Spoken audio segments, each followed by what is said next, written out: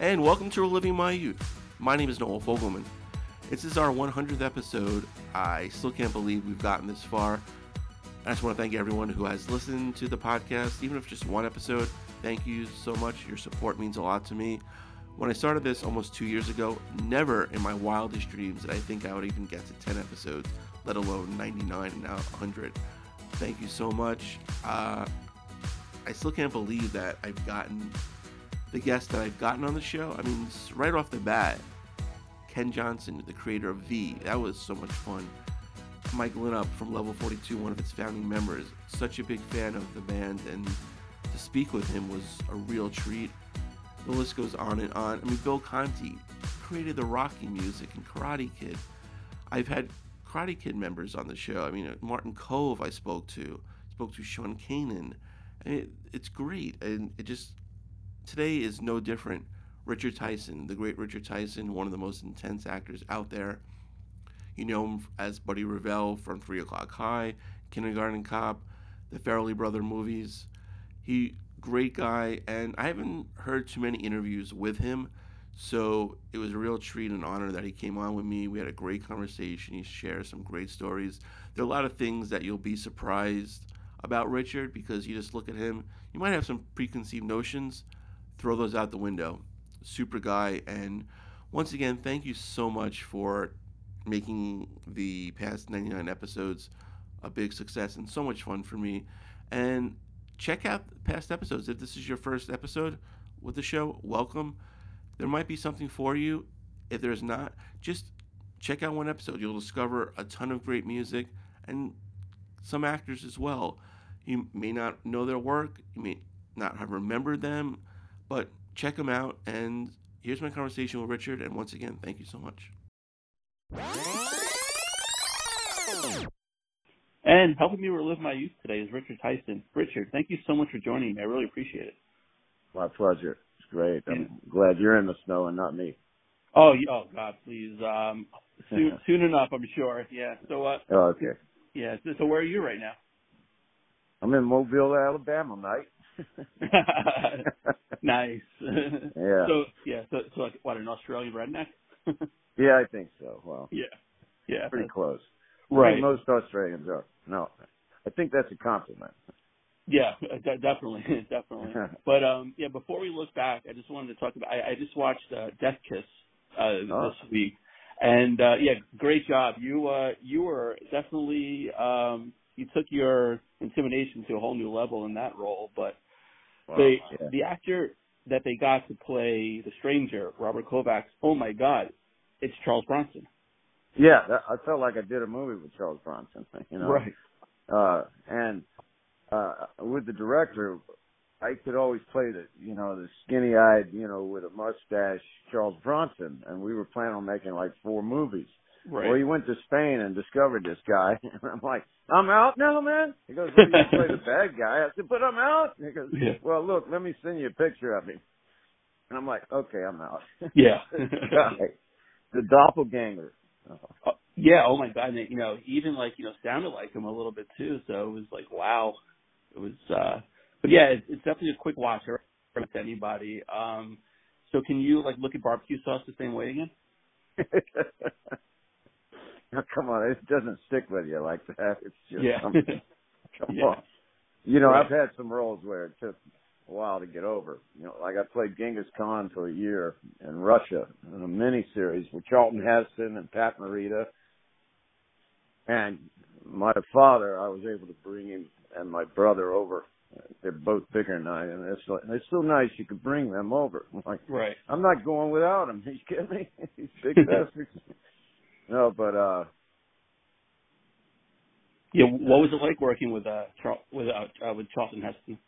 Man, it was obviously just an event for the lifetime. I mean, he was he asked me an action question. I'm like, wait a minute, you asking me? Yeah. He's supposed to stab the seat where we were sitting. Our 2 best warriors are fighting each other. If mine wins, he will back me with his army, and if his wins, he will just let me do it on my own as young Genghis Khan. And Right. he stabbed it into the chair. He goes, oh yeah, I will do this because I am the Christian Khan. And he asked me, should I stab first and then say it, or stab right at the same time because I am the Christian Khan, or because I am the Christian Khan? And the last one. I said the last one. He never did the last one.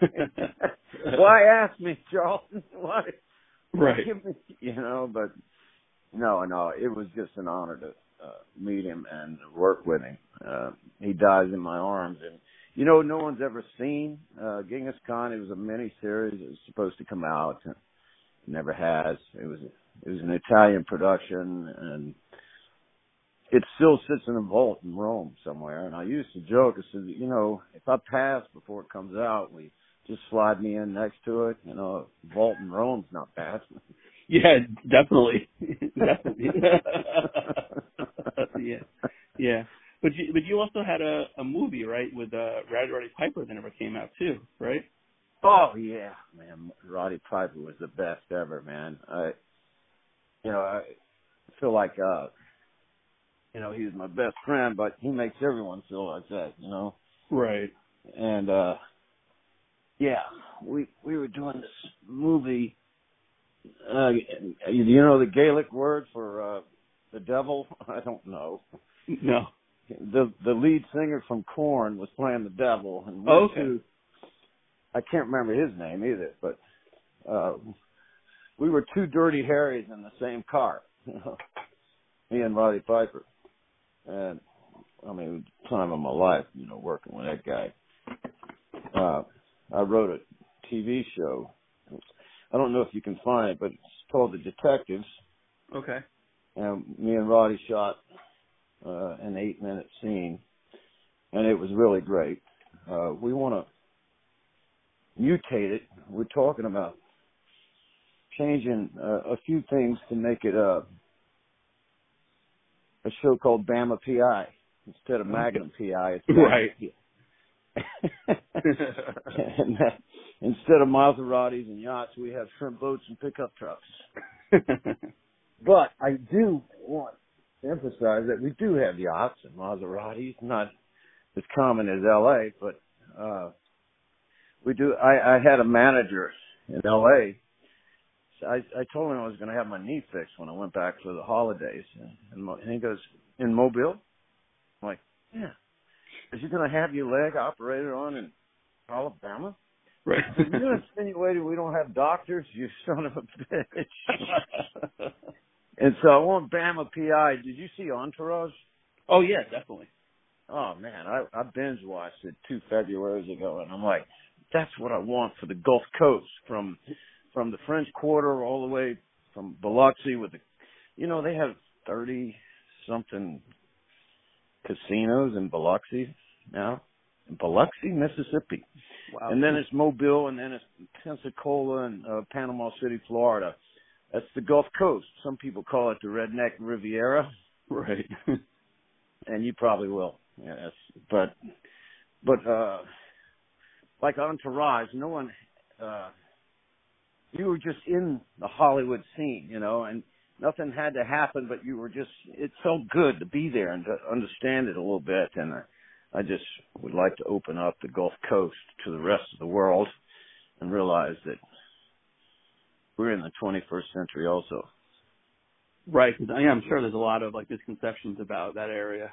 Certainly. I had a good friend of mine, and his wife would do packages for movies. And I said, why don't you do Bama PI? Just do the poster. Right. He sent it back, and my character was missing a tooth, had a piece of grass in his mouth, and I pulled back. It's like, wait a minute, that's why we're doing this. Yeah. Because everyone thinks that's what it is. Right. We're part of America, damn it. Yeah, exactly. Yeah. Well, hopefully, it'll be made. I'll definitely watch it. All right. Yeah. Yeah. We're trying to put it together now, actually. Yeah. So as long as you get a turtle type character who's Australian, right? We're in Australia, north or south? Oh yeah, I have no idea. So no, I came down with several of my friends from New York years ago, And as we're flying out, they go, "What war? What war? The Civil War? No, they go, World War II? Vietnam? No, the Civil." Right. It's like God. Yeah. Yeah, That's funny. And, yeah. So let me ask you how you originally got into acting. I got into acting. You don't have time for that. I do a one-man show on that. It takes forever. Let me see. Well, I did get on the bus with $100 to go be in the movies. Yeah. My brother handed me my ticket. Says, "Look, there's 47 people and your mother. You go be in the movies. You better do it." He played for Bear Bryant at Alabama, big guy. Okay. I said, "Adrian, first of all, that's 48 people. Your mother's a person." No, but a lot of build up before then, I guess. I did a children's theater. I was just in school. I was playing baseball. They said I was ineligible for a whole year. Oh, wow. I had to wait a whole year. Now the years come pretty fast, Right. But I ended up the lead in a play, and I did this children's theater, and I knew I wanted to change from political science to theater. My senator father was like, "Unbelievable. Are you kidding me?" But right. And he goes, "Look, I believe in you." He thought, later I talked to him when I left with $100, he goes, "I thought you'd be back in 2 months and we can go ahead and make you congressman." Yeah, well, I'm doing my own stuff now. Anyway. Right. Yeah, how good a baseball player were you? What's that? How good a baseball player were you? Because you were in the Babe. Yeah. Oh, yeah, the Babe, man. My agent says, "Look, they're going to cut your hair, cut your pay. You're only in 4 scenes, and they're all baseball." I'm like, "But I'm in the majors. Don't you get it? It didn't look like I was going to make it. But I'm in it. I'm in the majors." I'm pitching in the 33 World Series. Right. I was semi-pro, for everything. But I'm pitching at Wrigley Field in the 1933 World Series to Babe Ruth. He takes me deep, but I'm there, and they're going to cut your pay and all that, but I still went. To pitch in Wrigley Field is just, once they say action, it is 1933. Right. And when Rizzo, the first baseman for the Cubs, when they won won it all. "This is for everyone that's ever worn the jersey." I'm like, all right. Yeah, that's you. Yeah. Yeah. I like it, It was great. John Goodman, I thought he should have won the Oscar. He didn't get nominated. The way he learned to trot, he's a right-handed batter. He learned to hit left-handed, just like Babe Ruth. Right. Babe Ruth was a man that was loved by millions, but he had no love at all, personally. Yeah. And I thought it was a great movie. Yeah, I enjoyed it. I'm being a Yankee fan. I definitely enjoyed it. But I grew up a Yankee fan. I did. Oh, good. You still follow the sport? Yeah. Yeah. Yeah. Who do you root for now? Too much, some people say. Yeah. Yeah. Who do you root for now? Sport. Who do I root for now? Yeah. I've been out in L.A., the Dodgers and the Yankees, the Saints, the Crimson Tide. Oh, yeah. Tide roll. My father says you have more useless information than anyone that I know. Right. He goes, that guy right there, you can tell me what size his jock strap is. I'm like, well, that guy's a defensive tackle. He's probably a 4X or something. Never mind. Yeah. Yeah, definitely. Yeah. How far out are the Cubs in the race for the pennant? He's like, the what? Right. Right. Yeah, it looks like they're going to break up the team again, the Cubs. They are? I think they're looking to trade Chris Bryant, which I don't know why. Oh. God, why would you do that? Yeah, I know. I guess I don't know why you must have a badass coming up or something. You don't get rid of the MVP. Yeah, exactly. Yeah, I'm being a Yankee fan. I'm just trying to get some more pitching because that's what killed him this past year. Yeah.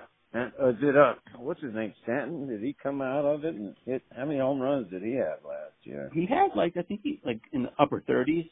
I mean, he started off 38 maybe, I think, but he started off slow and then he heated up and then he was awful in the playoffs and everyone got on him.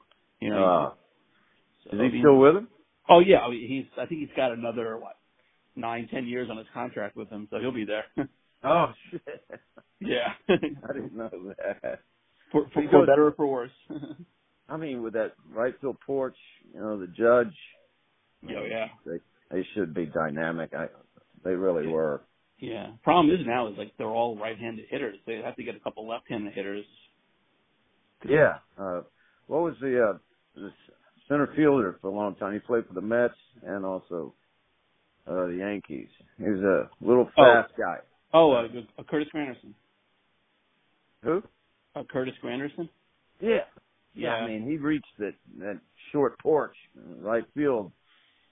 I mean, it was a perfect thing for him. It's like Boston. I think it's unfair. The home run is 215 feet, Yeah. You just get it up in the air. That's an out in most fields. Yeah, exactly. You just get a lot of doubles off that wall as well. Yeah. Yeah. Yeah. Have you been to Fenway? No, I've never been. Oh wow, okay. Yeah, even I'm a Yankee fan, I hate the Red Sox, but it's an experience to go there. That ballpark is amazing. It really is. That's what I heard. That's how I felt like Wrigley Field. Oh yeah, that's it.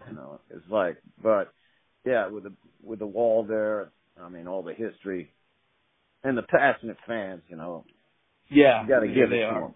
Yeah, absolutely. Not anymore. They've won enough in the last few years. Yeah. Screw them. Yeah, they won it this year, damn it. Yeah, exactly. Exactly. Yeah. So again, back to your career a little bit. I also watched 3 O'Clock High recently. What was awesome movie. You were great. What was the audition process for that movie? 3 O'Clock High was my first movie. Right. And I was driving on. I had a truck with no roof on it, and with a sofa in the back of it. And if you laid down the tailgate, the sofa would be level. And I had a barbecue grill. Right. And I was living in that. And I drove in the first time at Universal. I had an audition from an agent. And when I got to the gate, they thought I was going to work on something. Right. Do some maintenance or something. Anyway, I go all the way to the back lot, and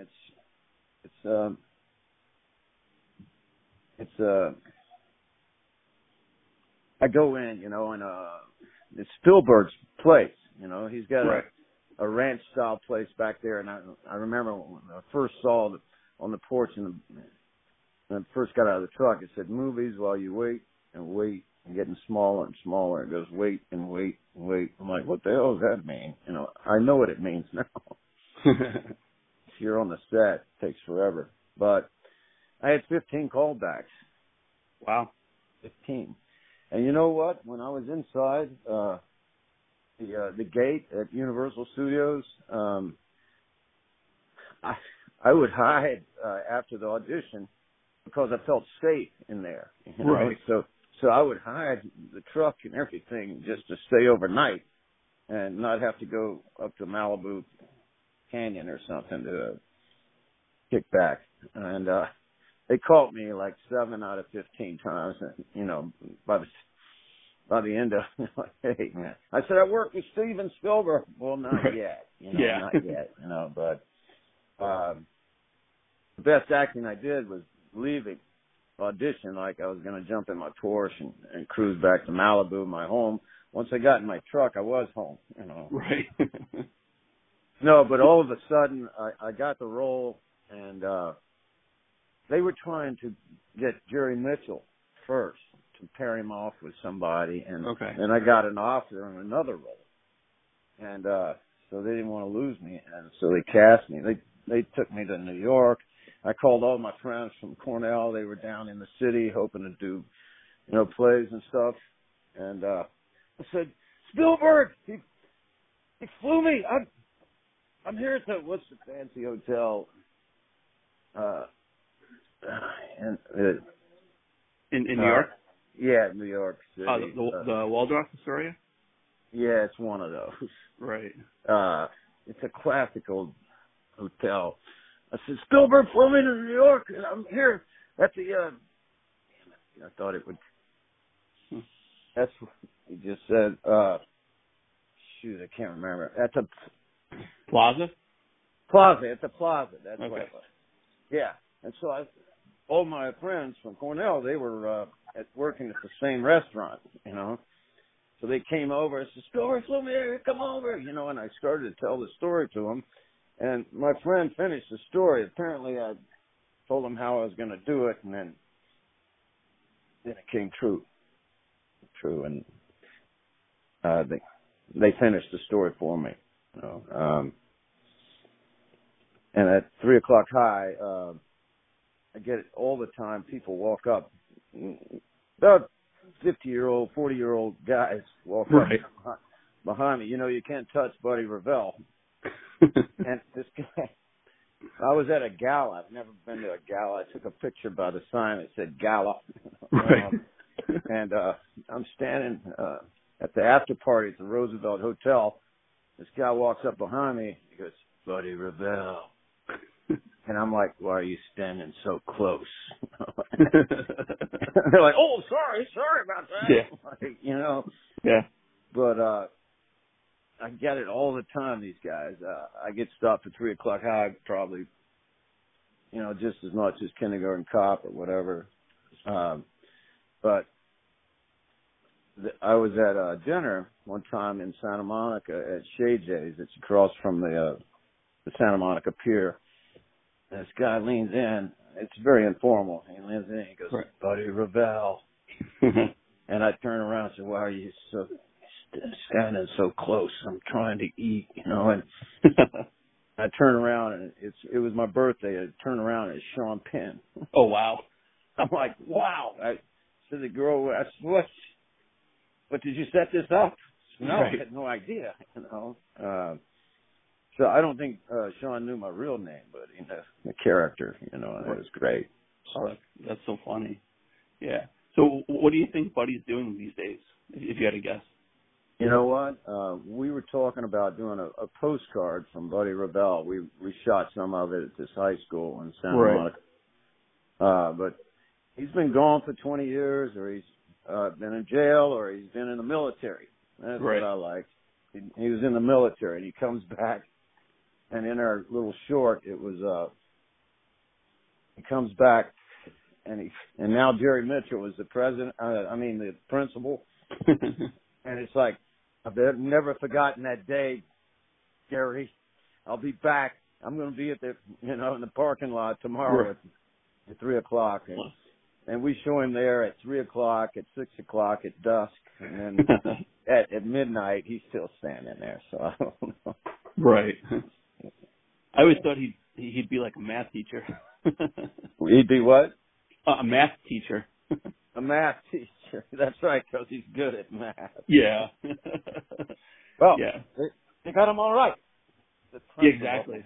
Yeah. Every kid would turn in their homework if he was a teacher. It came to a point where Buddy Revell, they're sitting in the principal's office, and he does the math, and then I had to give the chalk to the teacher. But if he touches my finger, Buddy Revell's finger, he knocks him out. Yeah. And so I said, what if I just toss it to him? They go, yes, great, yes, do that. It's so he finishes up, and he throws the chalk over at the principal, gets out.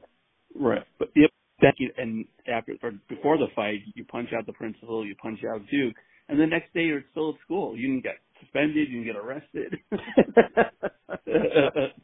Yeah. I don't know. I was student council president. I wasn't Buddy Revell in the real school world. Yeah. That Buddy Revell, I got 4 brothers. They said, you'll never make a better movie. I'm like, thank you. It's my first one. It's all downhill. Yeah. like, when Sean Connery passes, they'll go 007 died today. Right. And all the great people that played 007 since then, and I'm afraid, with all the movies, I've done 142 or something now. When I pass, they're going to say Buddy Revell died today. Yeah, right. I don't. It's kind of morbid. Sorry. Yeah, but I mean, you got plenty of time to worry about that. But at least you'll be remembered. Good answer. Good answer. You got plenty of time. Good. Yeah. Yeah. There's no rush here. There's no rush. Yeah. But do you think the portrayal of Buddy Revell helped you land the role of Crisp in Kindergarten Cop? Maybe the experience or something. I don't think it's directly involved.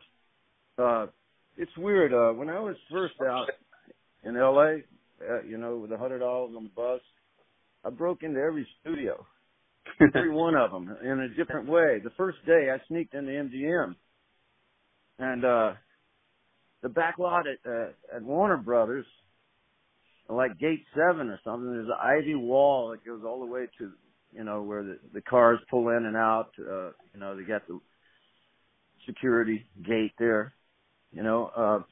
If you start running really fast, like the 50 yards, you turn the corner, and if they're taking care of a car going in, no one's watching anyone going out, and you can run through and all the way into and I did that the first take.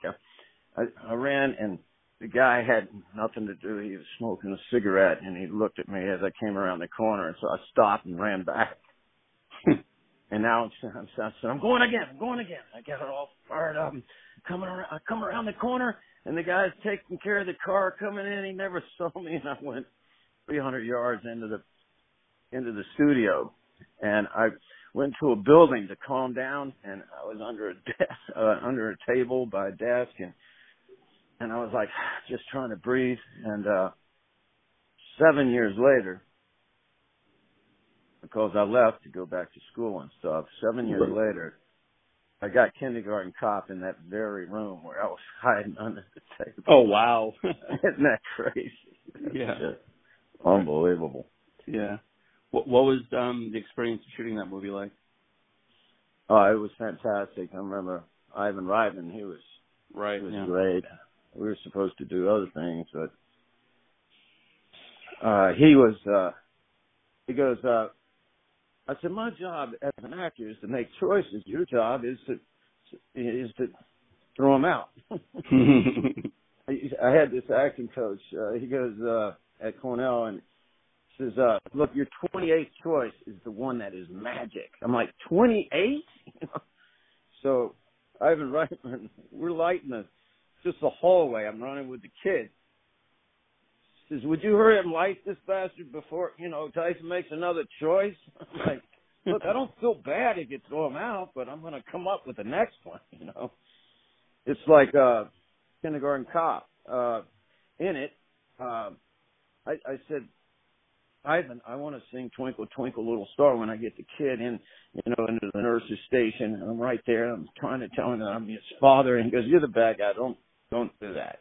I'm like, no, I think it'd be great if I grabbed his hands to see we have the same hands. And I just tap my face, and he's like, don't do it. So I did 3 takes without doing it. The third time I grabbed the kid. I said, don't you see? I'm your father. Twinkle, twinkle, little star. And he goes, cut, you had to do it, didn't you?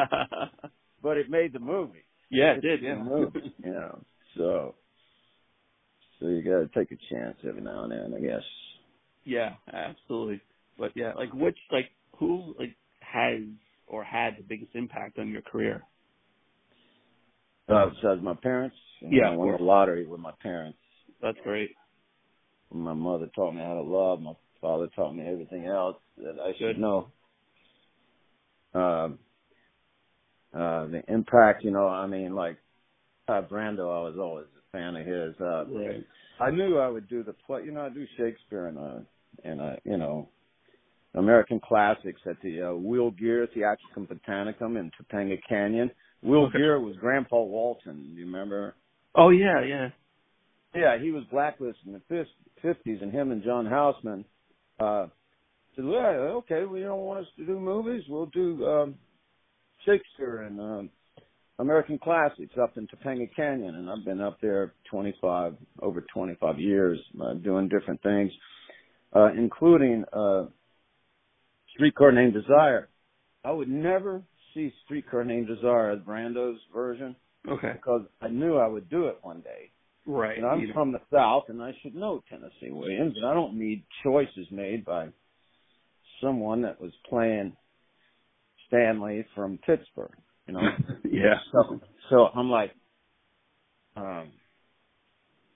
so I didn't see it until I got the role and I did the play, and then I saw it, you know, closing night. I saw Brando, you know. So I'm glad I did it like that because he had choices. You know, Pittsburgh, all the way up the Mississippi River, you can figure out how to get to Pittsburgh. Well, I said there was an anchor. You always look for an anchor in a script, you know, like in Streetcar, it hit me like 2 days before opening. It says, be comfortable. That's our motto up where I come from. I'm like, up from New Orleans. So where is that? Let me put my finger on the port city and go up the Mississippi River, and I stopped at Baton Rouge. I said, okay, that's north of New Orleans. It's north of New Orleans, at least. And all of a sudden, I had this accent, man. Yeah, you know, and it changed everything. And 2 days before I was going to do my signature dish, I changed everything, and they gave us the L.A. Times Actor of the Year in the theater in L.A. and they asked, remember the interview on the set, if you ever get to Topanga, it's an outdoor theater, the Wheel Theater, the Atricum Botanicum. It's just a marvelous place, and we did the interview up on the stage. They go, "What's your hobby?" I said, "This." I go, "What?" I said, you put too much time and a lot of money into a hobby like golf or something. I said, this is my hobby. Right. He goes, "No, this is your craft." I said, "No, I put too much time and no money." They don't pay you much, and you do it for the love, like any hobby, I guess. You ever try thinking about doing Broadway? I would love to do it. In fact, I did To Kill a Mockingbird on the same stage 2-3 years ago, and I'm from what's the girl who wrote it? I'm from Mobile County, and she is also Harper Lee. Harper Lee, yeah. Now her manager in New York City, I think changed when he read her first edition. It's like, look, why don't you go back to when Scout was a child, and the idyllic memories of what she had when she was a child. She came out with a controversial new transcript, when she was dying, the estate. Right. I think it was for money and all, but it was never intended to be out there. She wrote one thing, and she did it because of the editor up in New York City suggested that, instead of she was disappointed when she came back and thought her father was involved in, the wrong kind of politics, and everyone debated it. Well, it came out, that transcript came out when we were on stage, and so we were the only people in the United States doing it at the time, and so I had to defend Atticus Finch. Like, right. First of all, it's fiction, all right? And Atticus is not a real person, but I heard they were doing it in New York, and it never opened. I think they had an actor that played in Network, Network. Oh, yeah. What's the lead guy in there? I mean, he was in a Farrelly Brothers movie, Dumb and Dumber. Oh, Jeff Daniels. Jeff Daniels? Jeff Daniels, that's it. Yeah, that's him. And I heard he was doing it in New York, and I was like, shoot, man, if I could just get a shot up there, I never did. I don't know if they're still in previews. You know, they do previews forever and ever and ever until they get it right. And right. I don't think it ever actually opened. But I did the play, and I felt, you know, like I could improv anytime I wanted to, because I'm from a lawyer family in Mobile County, right. as she is too, you know. And my father knew her father, and he was a bit older, but I felt like I could say anything if the impulse hit me. And the stage manager would bring me 2.5 pages after every performance and go, "This wasn't in the play," you know, hand me 2.5 sheets and stuff. And it was just little moments, you know, and the people loved it, you know, and I loved doing it. It was great. Right. Yeah. Do you think, like with your movie career, that you've kind of been typecasted a little bit? You know what? I always say, since Kindergarten Cop, I've been the creature in every movie, you know. Right. My friends go, "You're either dead or in jail by the end of every movie you do." I'm like, shut the hell up, man. But, you know, typecasting is better than no casting. True. Yeah, true. You know, but it's fun, and it's great. You know, my father said, that acting sure beats working, son. Yeah, right. Yeah. Yeah, and you mentioned the Farrelly brothers a little bit, and you've done 3 of their movies. How did you meet them? You know, I just met them in Santa Monica. We were playing basketball, and then played golf a couple of times, and I'm not sure how they decided on me for the role, but right. I'm glad they did. Yeah, because they use a lot of the same actors in their movies. Oh yeah, they do. They're very loyal, you know, to all their friends that never thought they'd ever be in a movie, and now they're working for them. And those guys are great. Yeah, and there's like something about Mary is like, because there hasn't really been like too many good comedies, and I think in the last like 20 years, and that's like one of the best comedies ever. I went to opening night, and I went 2 more nights because I just wanted to hear the audience get it, you know. Right. Yeah. I mean, it burst out, you know. You could just wait for it, bam, you know. You know, they drew a line, and then they crossed over it, you know. Of course. Yeah. And the funny thing is, they excuse me.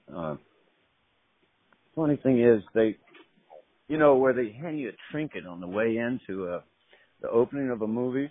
Right. They always give you a little, you know, like, I don't know, it's meaningless little gift. And you carry it in, you know, and you can't really see what it is because it's a theater. And then as you walk out, you can pull it out and look at it. And when I did, after watching Something About Mary, it was hair gel. They gave us all hair gel, which we know what it is. Yeah, exactly. A little canister of hair gel. I mean, Ben Stiller, that made him, and also, Cameron Diaz. Huh. Yeah, it made both of them. I mean, it was so funny. Ben Stiller, he came up to me in our scene, and he knew I was supposed to interrogate him, but I think he might have, you know, done some research. I always play the hard ass guy, Richard Tyson. Right. You know, and he comes up to me and goes, "Are you Richard Tyson?" I'm like, "Who are you?" Because I'm Ben Stiller, the lead. I'm like, bully. He goes, "Oh well, look."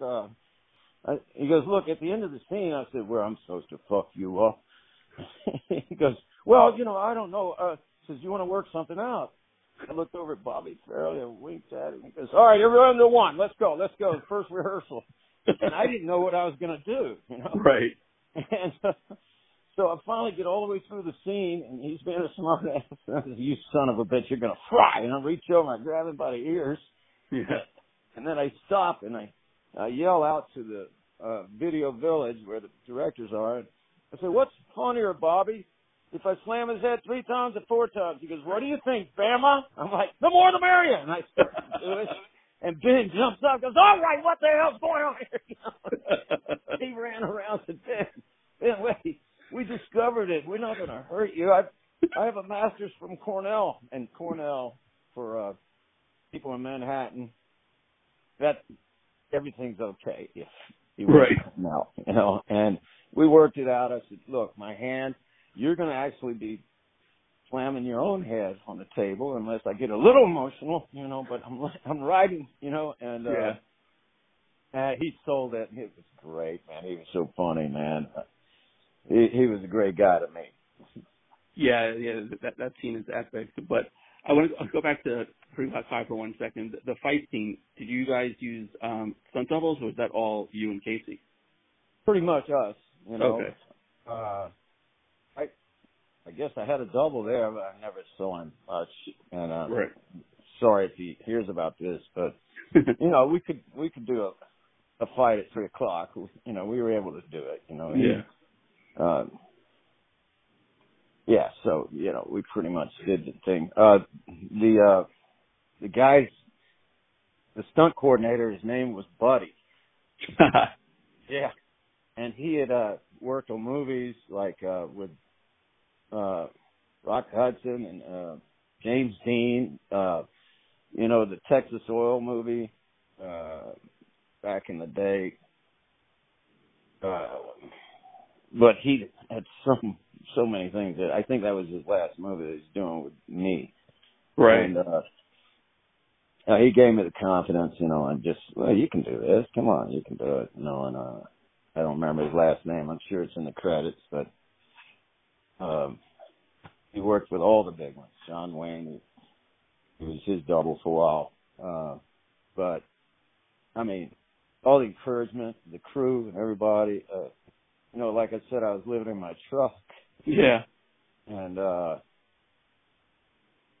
when we landed in Burbank after the movie, they had to have, I'm living in my truck, and all of a sudden I needed bodyguards, you know, up where we were shooting it in Utah. I'm like, I'm homeless, you know. But when we got back, the limo dropped me off at the truck. Said, "Enjoyed it. See you later." And I said, "Let me see if the key works." And I slept in my front seat that night. It's crazy. What was the question? Oh no, you answered it. The using stunt doubles for the movie, but like one movie that you weren't like a creature was Black Hawk Down, which probably one of the best war movies in the last 25 years. That and Saving Private Ryan, and that cast. There's so many, like, you discover a new cast member every day. I mean, like Tom Hardy was in it, Ewan McGregor. Yeah. There's so many different people. Jamie Lannister from Tom Sizemore. You know, Josh Hartnett and all those guys. How much? Rich Tyson. How much of like the backstory did you know about that before filming it? You know, I was aware of the event, but I didn't really know it. And I was the last one cast. Okay. And so everyone else went to boot camp. Right. And I missed that. And it was okay because I went to Annapolis right out of high school, and I had plead summer, and that's boot camp. And so I was in the Navy for a bit. Right. And we went to it. You know, we went to Morocco for 5 months. Wow. 5 months. 50 actors in the Hilton. Oh, my God. You know, I said, I'm not in it that much. Well, you know, I was on a weekly contract. Okay.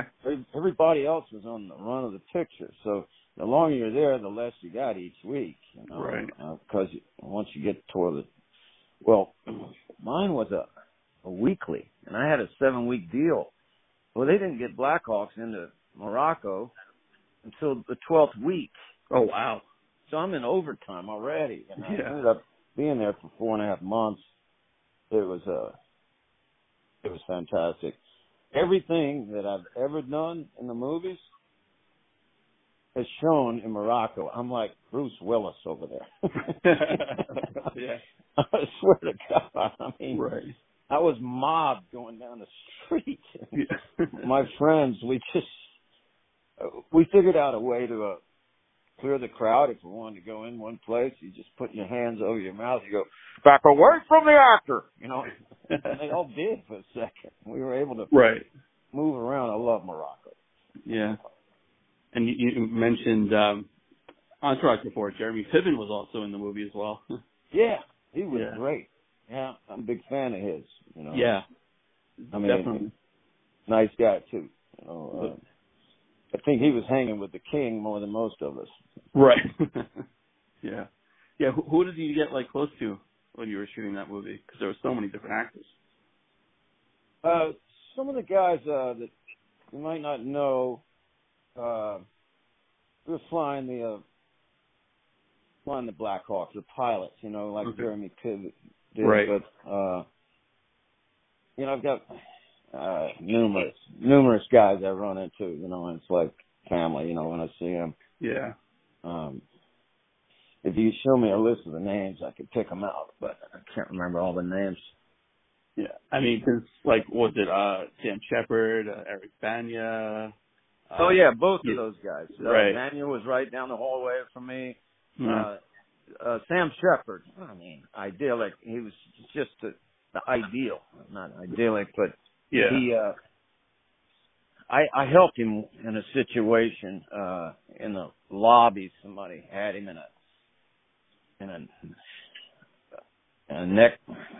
Guy had him by the neck in a headlock, you know, and I was able to help him get out of it. You know what it was? I walked up, there was like 30 people around, and this guy had Sam Shepard in a headlock, and I could tell the other guy was laughing, you know, and Sam wasn't. And I did this, I went, back away from the Pulitzer.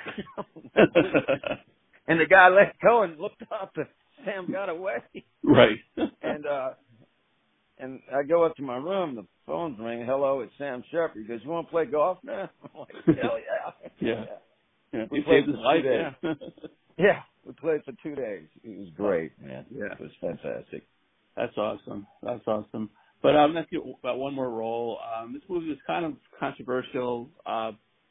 Battlefield Earth. Do you think that movie ever had a chance? No, I don't. Who's the author? L. Ron Hubbard. Yeah, everyone thought it was subliminal messages, you know, with the books he came out with and the religion he invented. Everyone thought that, there's a message in there. If you go see it, you're going to be turned or something, you know. Right. I finally saw the movie. It was okay. It was great, you know. I mean, it was totally blanketed as wrong, you know. And like Travolta said, the worst reviews we ever had, you know, and you know, it was before the time that we could make big robots move fast, you know. Right. We have the technology now where, you know, you're slamming people through buildings and they're okay. Yeah. Well, back then, it was like 2 years early. If they made it 2 years after that, well, they would have had the technology to make the big 10-foot guys fast and actually more threatening than they seem to when they just had to pace along instead of you know, having the dexterity to move fast and swing hard, you know. So, you know, we were in Montreal. It was great, 6 weeks, Montreal, and during the summertime. It's a beautiful place. I recommend it in the summer. Yeah, exactly. Definitely not the winter. I've been to Toronto, been to Ottawa, never been to Niagara Falls. I've never been to Montreal, and it's like 6 hours from New York City, so I gotta try it someday. Yeah, it's easy, you know, but I'd never had either, you know, and I was at Cornell, which is even closer, I think, you know. Yeah. But, like the beauty of going to college from Buffalo was like the drinking age in Canada is 19, so we're like 20 minutes from there, so I never had a fake ID. That's awesome. Yeah. Yeah, but Richard, this was great. Thank you for a few minutes today. I really appreciate it, and good luck with Bama PI. Hopefully, it works out. Well, thank you. If you look around, we have several movies that are on demand and stuff. One's called Betrayed, another's called Death Wish, like you saw. Death Kiss. Death Kiss, yeah. There's a thing called Rusty Tulloch, and we're always we did Betrayed with a production company that Sony saw Betrayed, and they picked it up. Right. So they'll distribute it. But the second movie we made with this production company in Detroit is called Abeyance, and okay. And they might change the title, but you watch for that. I think I've done some of the best work I've done in a long time. I really hope I have high hopes for this one. Sony wants first look at it, so I'm like, great, that's awesome. So, oh, good. Yeah, actually, yeah. Well, one more question. Like a lot of the movies, obviously, on video on demand and the streaming services. How do you think that's helped like your career and other actors' career? Well, you know what? All these big budgeted movies, they're comic books. I think we have real stories, when you do independence, and I love it. I'll go from one to another just for the content or just to keep it going, Right. And you get to play things that you wouldn't normally get to play if it was a big $150 million budget like Black Hawk Down, I think the independent movie, a lot of people are making movies and not getting them sold. It's flooding the market. But right. At the same time, you get real stories and real people. And there's a lot of hardworking crew members and actors out there that don't get as much credit as they should. Yeah, well, you deserve all the credit you get because you've been great all these years, and nothing but the best going forward. Richard, thank you so much. Thanks a lot, brother.